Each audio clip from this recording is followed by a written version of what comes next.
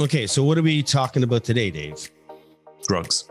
Drugs. Okay, so and how to make them using computers. How to make them using computers. So specifically, I think today we're talking about drugs that are more like antibodies. Typically, drugs are small molecules, but we're going to be talking about antibodies and how to make antibodies using computers. Is that correct? I think so. It sounds a lot more professional than what I just said, so let's go with that. Okay. So today our guest is Sandeep Kumar, and he's been in designing biologics using computers for a number of years now. And we're going to get to speak with him about bioinformatics and how that's going to help antibody drug discovery. Welcome. You're listening to Under the Surface, a podcast where we have in-depth discussions on computer-aided techniques in drug discovery. Hello, everybody. Welcome to this week's episode of Under the Surface. I'm your host, Chris Williams, Principal Scientist at Chemical Computing Group. And I'm Chris's co-host, Dave Thompson. I'm an Application Scientist at Chemical Computing Group. Our guest today is Dr. Sandeep Kumar, who currently holds the position of Distinguished Research Fellow in Biotherapeutics at Boehringer Ingelheim. Sandeep is joining us today to talk about the increasing role of informatics and computational methods in biopharmaceutical drug development. Thank you for joining us today, Sandeep. Thank you for having me, Chris. Okay, Sandeep, thanks for being here. You've been doing this for a while. I see you've been at BI for almost 5 years now, and there you built the Computational Biochemistry and Bioinformatics Group, or CBB, from scratch. You also worked at Pfizer for 8 years, where you also seem to have focused on biotherapeutics. You've also worked in small molecule drug discovery, and your PhD is in computational molecular biophysics. So can I ask you, how did you get started in biotherapeutics? What got you interested in this? Were you always interested in this? Did it come from your career experience, your time as a professor? Why are you doing this field?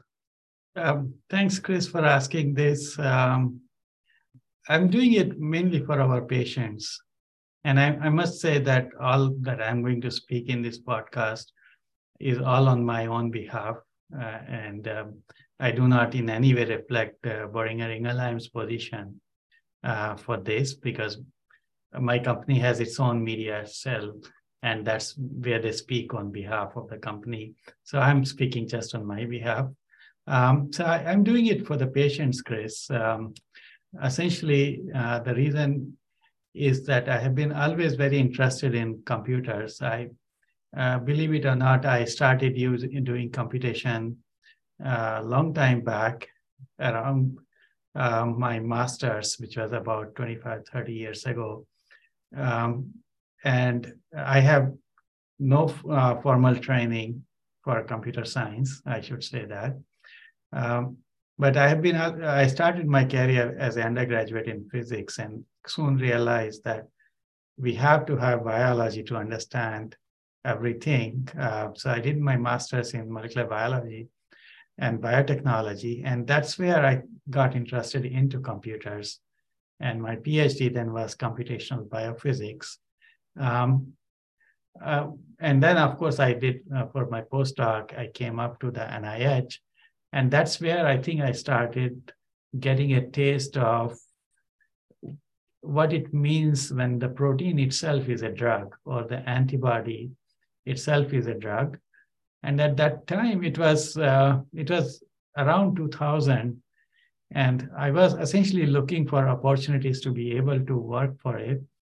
But it wasn't until like next 7 years that an opportunity came my way where I got a job offer from the formulation process development group in St. Louis at Pfizer Incorporation.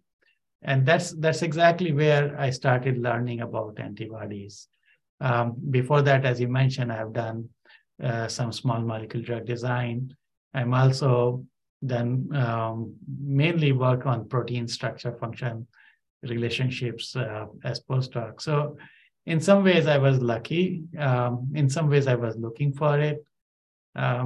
So I think that's how I came in, essentially because I got a job with industry. And then I started realizing the potential of biotherapeutics. And recently you just hosted what I was surprised to be was the first symposium on biopharmaceutical informatics sponsored by the Antibody Society. The first symposium on biopharmaceutical informatics was essentially by design, I mean, the way we designed it was that we bring people from academia as well as industry together to brainstorm on the opportunities that are available to us today that probably were not available 3 years ago or 4 years ago. And then how can we actually take advantage of these new opportunities in the field? Can you elaborate on that? Yeah, I think to me, the new opportunity is really towards in silico antibody discovery. So far, traditionally, antibody discovery is either via animal immunizations or hybridomas or phage or yeast display libraries. And each of these techniques, I mean, they are all heavily experimental, and all of these techniques have one or other limitations, which is natural, right? It happens with every technique. And there was a paper actually in Nature Biotechnology where people who are advocating for drug discovery using display technologies, they have essentially put up a way or saying a way that the drug display technologies have reached a place where they probably can give you better reagents for discovery. Can you give you better drug candidates?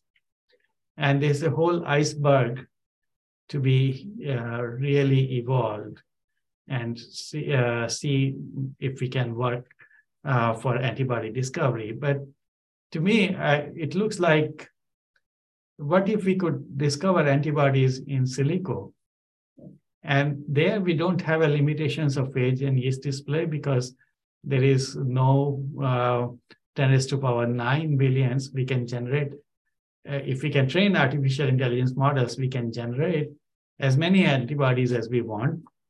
And really, to me, if that happens, then it's a whole Himalaya below under the surface in a way, rather than just an iceberg, because using computation, we can open up a completely new way of discovering antibodies.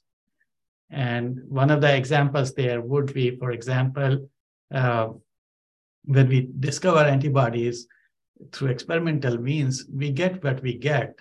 And many times these antibodies are developability challenged. They are functional, but there are issues with developability.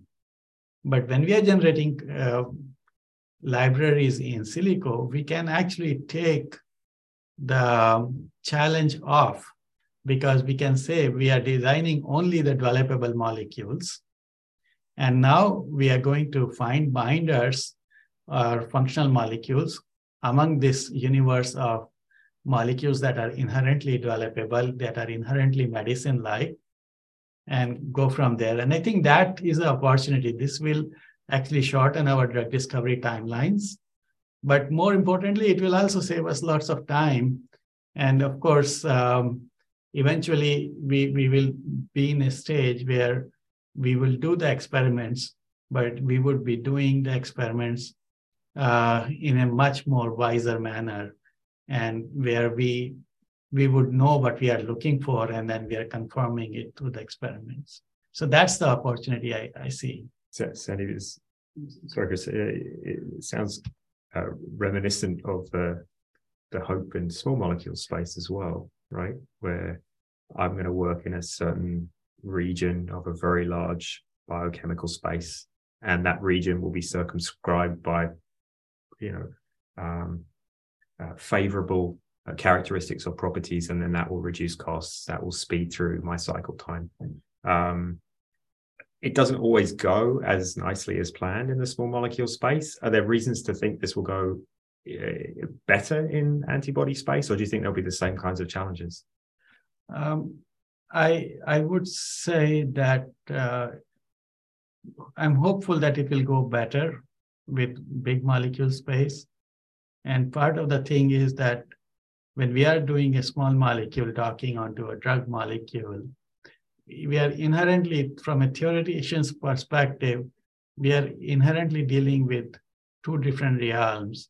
Proteins are typically described in much more empirically, much less precise manner. Our force fields are much more empirical, while we are more precise with the small molecules. And now we are trying to put something that's inherently much more precise into something that's a little bit more fuzzy, which is a protein. But when we are in the antibody field, both the sides are equally fuzzy. So in some ways, I think that it may sound crazy, but in some ways, I think working on the same level of theory might give us some better examples and better success rate. But I would not say that the road will not have any bumps. It will not be smooth.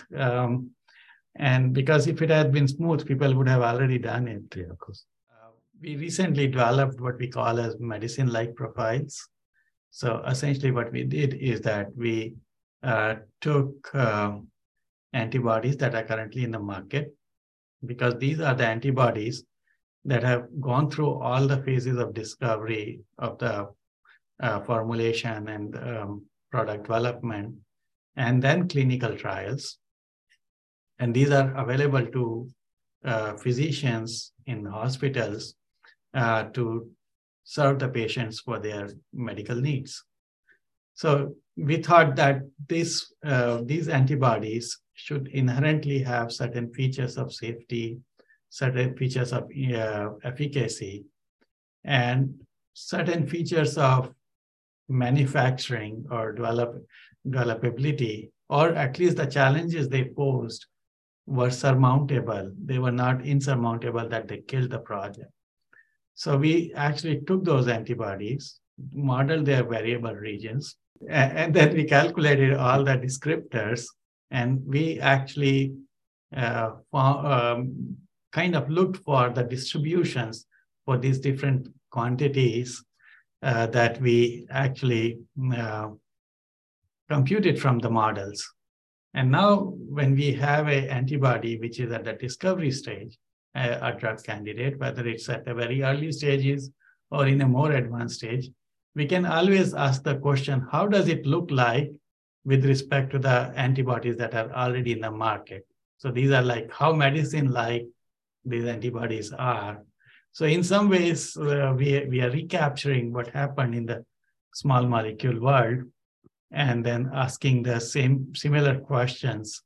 I think the major difference to appreciate is that there's much more data for small molecules than it is for biotherapeutics. And then, so you've got these descriptors, and these descriptors have a certain distribution, which will reflect whether or not an antibody will be good or not as a drug.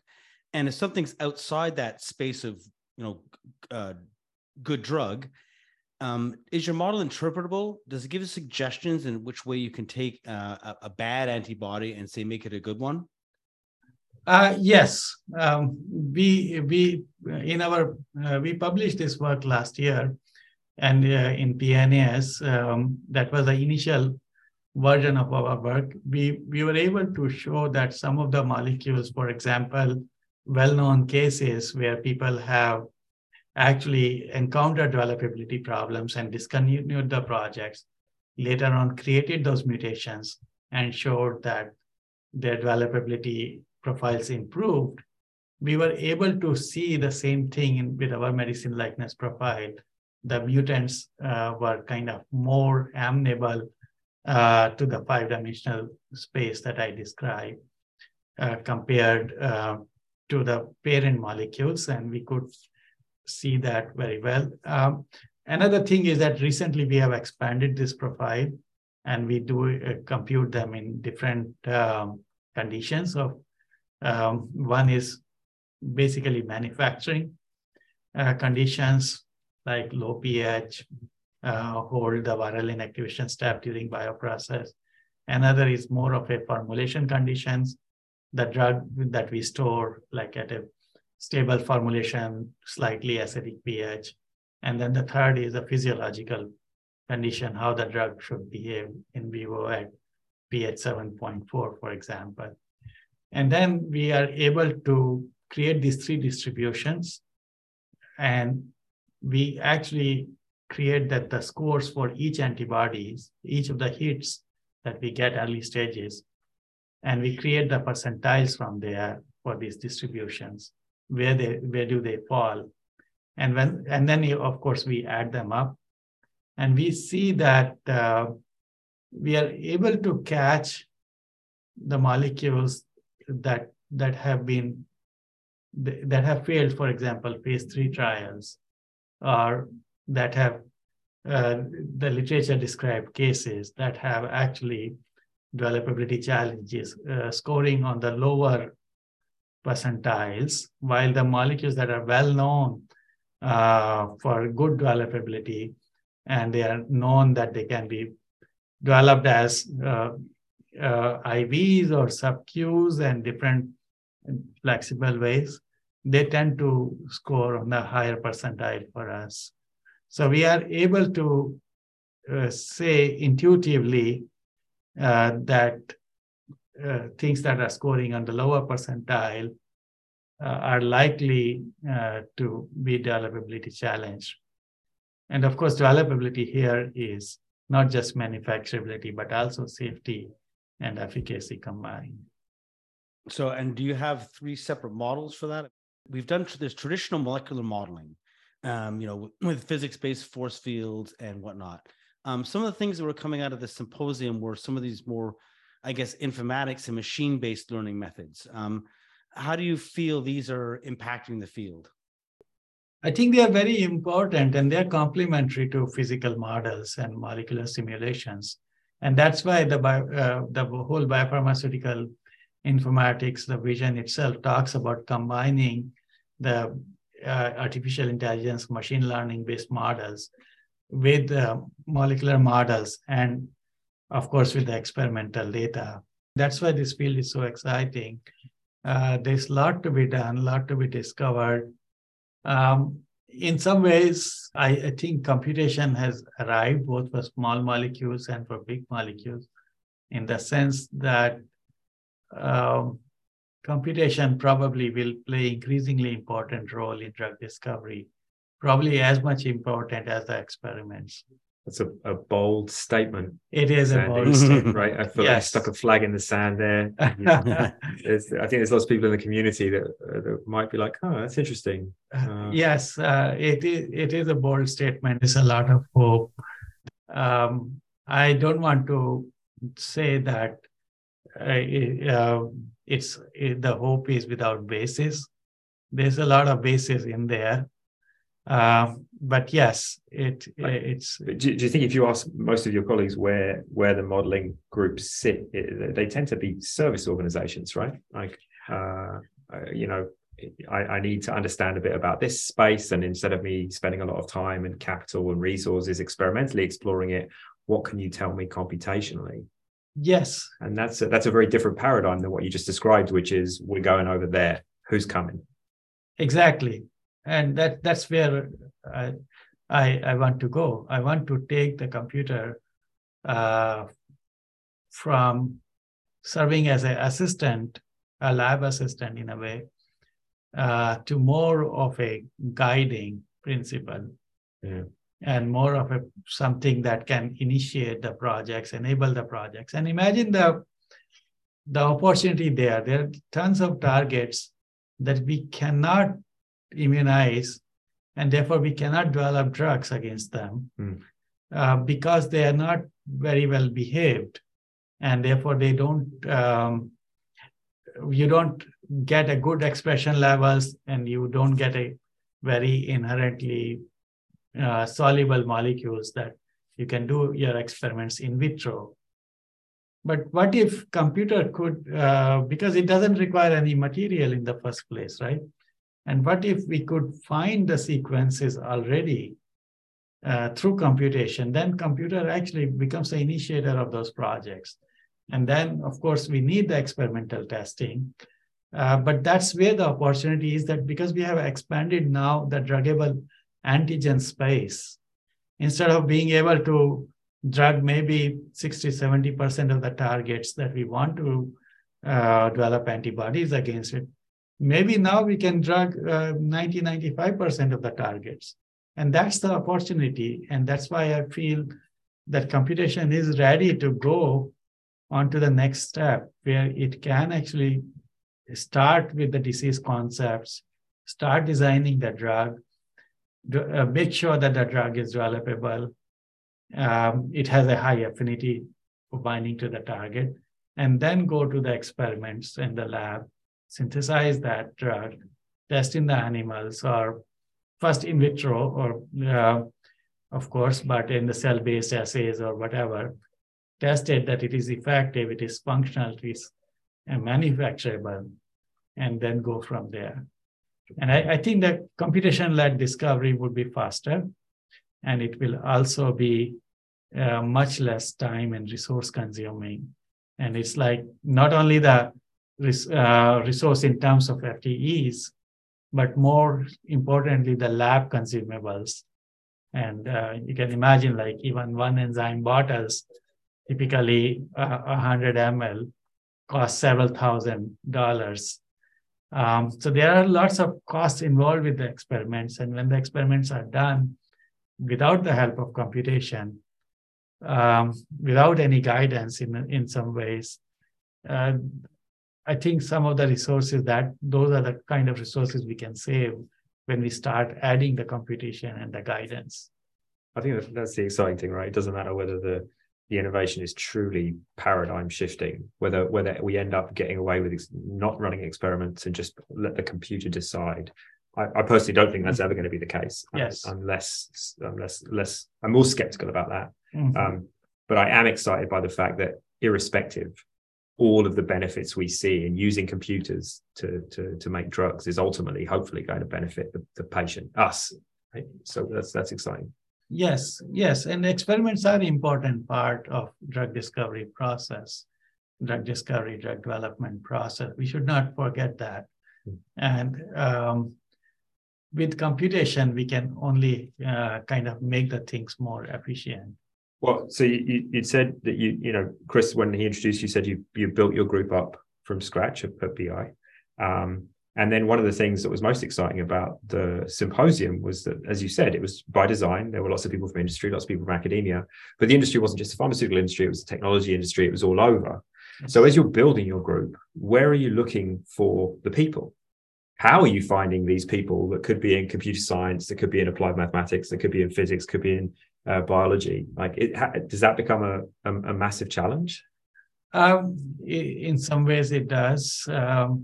But you know, we also internally have computational biology groups we are able to collaborate. My own group actually is very small.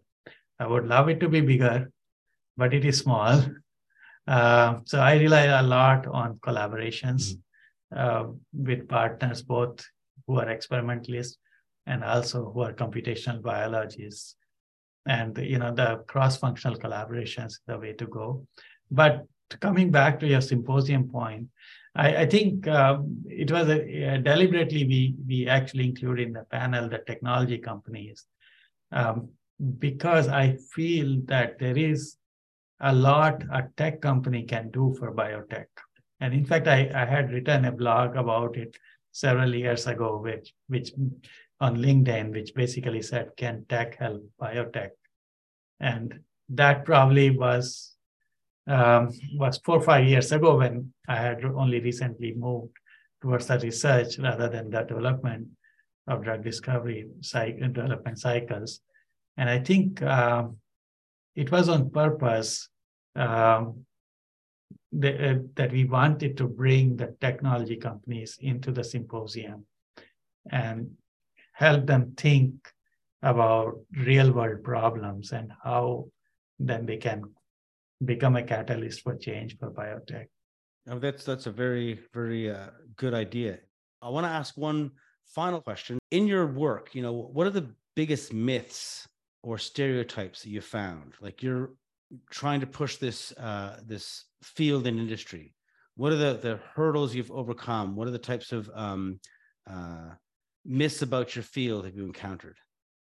So I think the biggest myth is that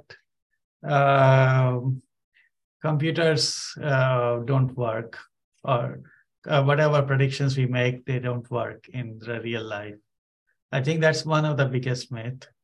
And the second myth is that as a computational biologist or computational chemist, I don't need to be in the lab. You only get a few shots on goal with your experimental colleagues to say, no, I think we should go in this direction. And then, like you said, they're very busy, they're very time constrained. So if they do decide to shift in that direction and it turns out to not be useful to them, how often are they going to want to go down that route again? Exactly. Right? The trust is quickly lost. Mm-hmm. Exactly. Yeah, and that's the biggest myth also, because that's why people say the predictions don't work, and then whatever you design in computer doesn't really work in experiments. So that's going to be the thing to overcome in the coming years, is to develop the methods and make them more robust, at least in the eyes of the experimentalist. Yes, or at least maybe convince some of the experimentalists to start accumulating consistent data sets and put them in the databases, not in the PowerPoint slides and Excel sheets, but in the databases, so that everybody can access it. That's actually a very important point that we have skirted around this entire podcast, is that a lot of this, machine learning and informatics-based stuff requires information. And a lot of times the information is in lab notebooks, PowerPoint presentations, and the task of accumulating and annotating in a consistent manner all of this data is a Herculean task, but it's so crucial for the future development of these informatics systems. Absolutely. And I think it's time that pharmaceutical industry actually looks and works on digital transformation. If you look at banking industry or other industries around, they're heavily digitalized. There's much more technology in our homes than in our labs. I think we need to digitalize. We need to come into the digital transformation era. And for that, the first thing is digitize the data, then digitalize, create the digital twins, create machine learning models, algorithms. And then the third one is just sit back, relax, and enjoy the fruits of this transformation. I don't know. You make it sound so easy. It's so right? good. Okay, let's have a drink and celebrate. No, but I think if it is that easy, right, then the technology companies that have decided to pursue life sciences directions should make out like gangbusters. All right. Okay. So look, that brings us to the end of our show. Thank you, Sandeep, for joining us. It was a great conversation about informatics and biopharmaceuticals and what the future perhaps has to hold for us. We're looking forward to hear more about this as time goes on. And speaking of which, you can catch another talk by Dr. Sandeep Kumar later in June at the Computational Antibody Drug Discovery State-of-the-Art Symposium hosted by the Antibody Society. Sandeep will be discussing case studies of computation helping experimentation in the development of antibody-based therapeutics. For more information on the conferences mentioned in today's episode, check out our show notes. And we'd like to thank our listeners for joining us. And thank you very much, Chris, and thanks, Dave, for hosting me. You're very welcome. Thank you, Chris. Thanks, Sandeep. Thanks for listening to this week's episode of Under the Surface. Don't forget to subscribe to our podcast so you don't miss an upcoming episode. Until then, signing off.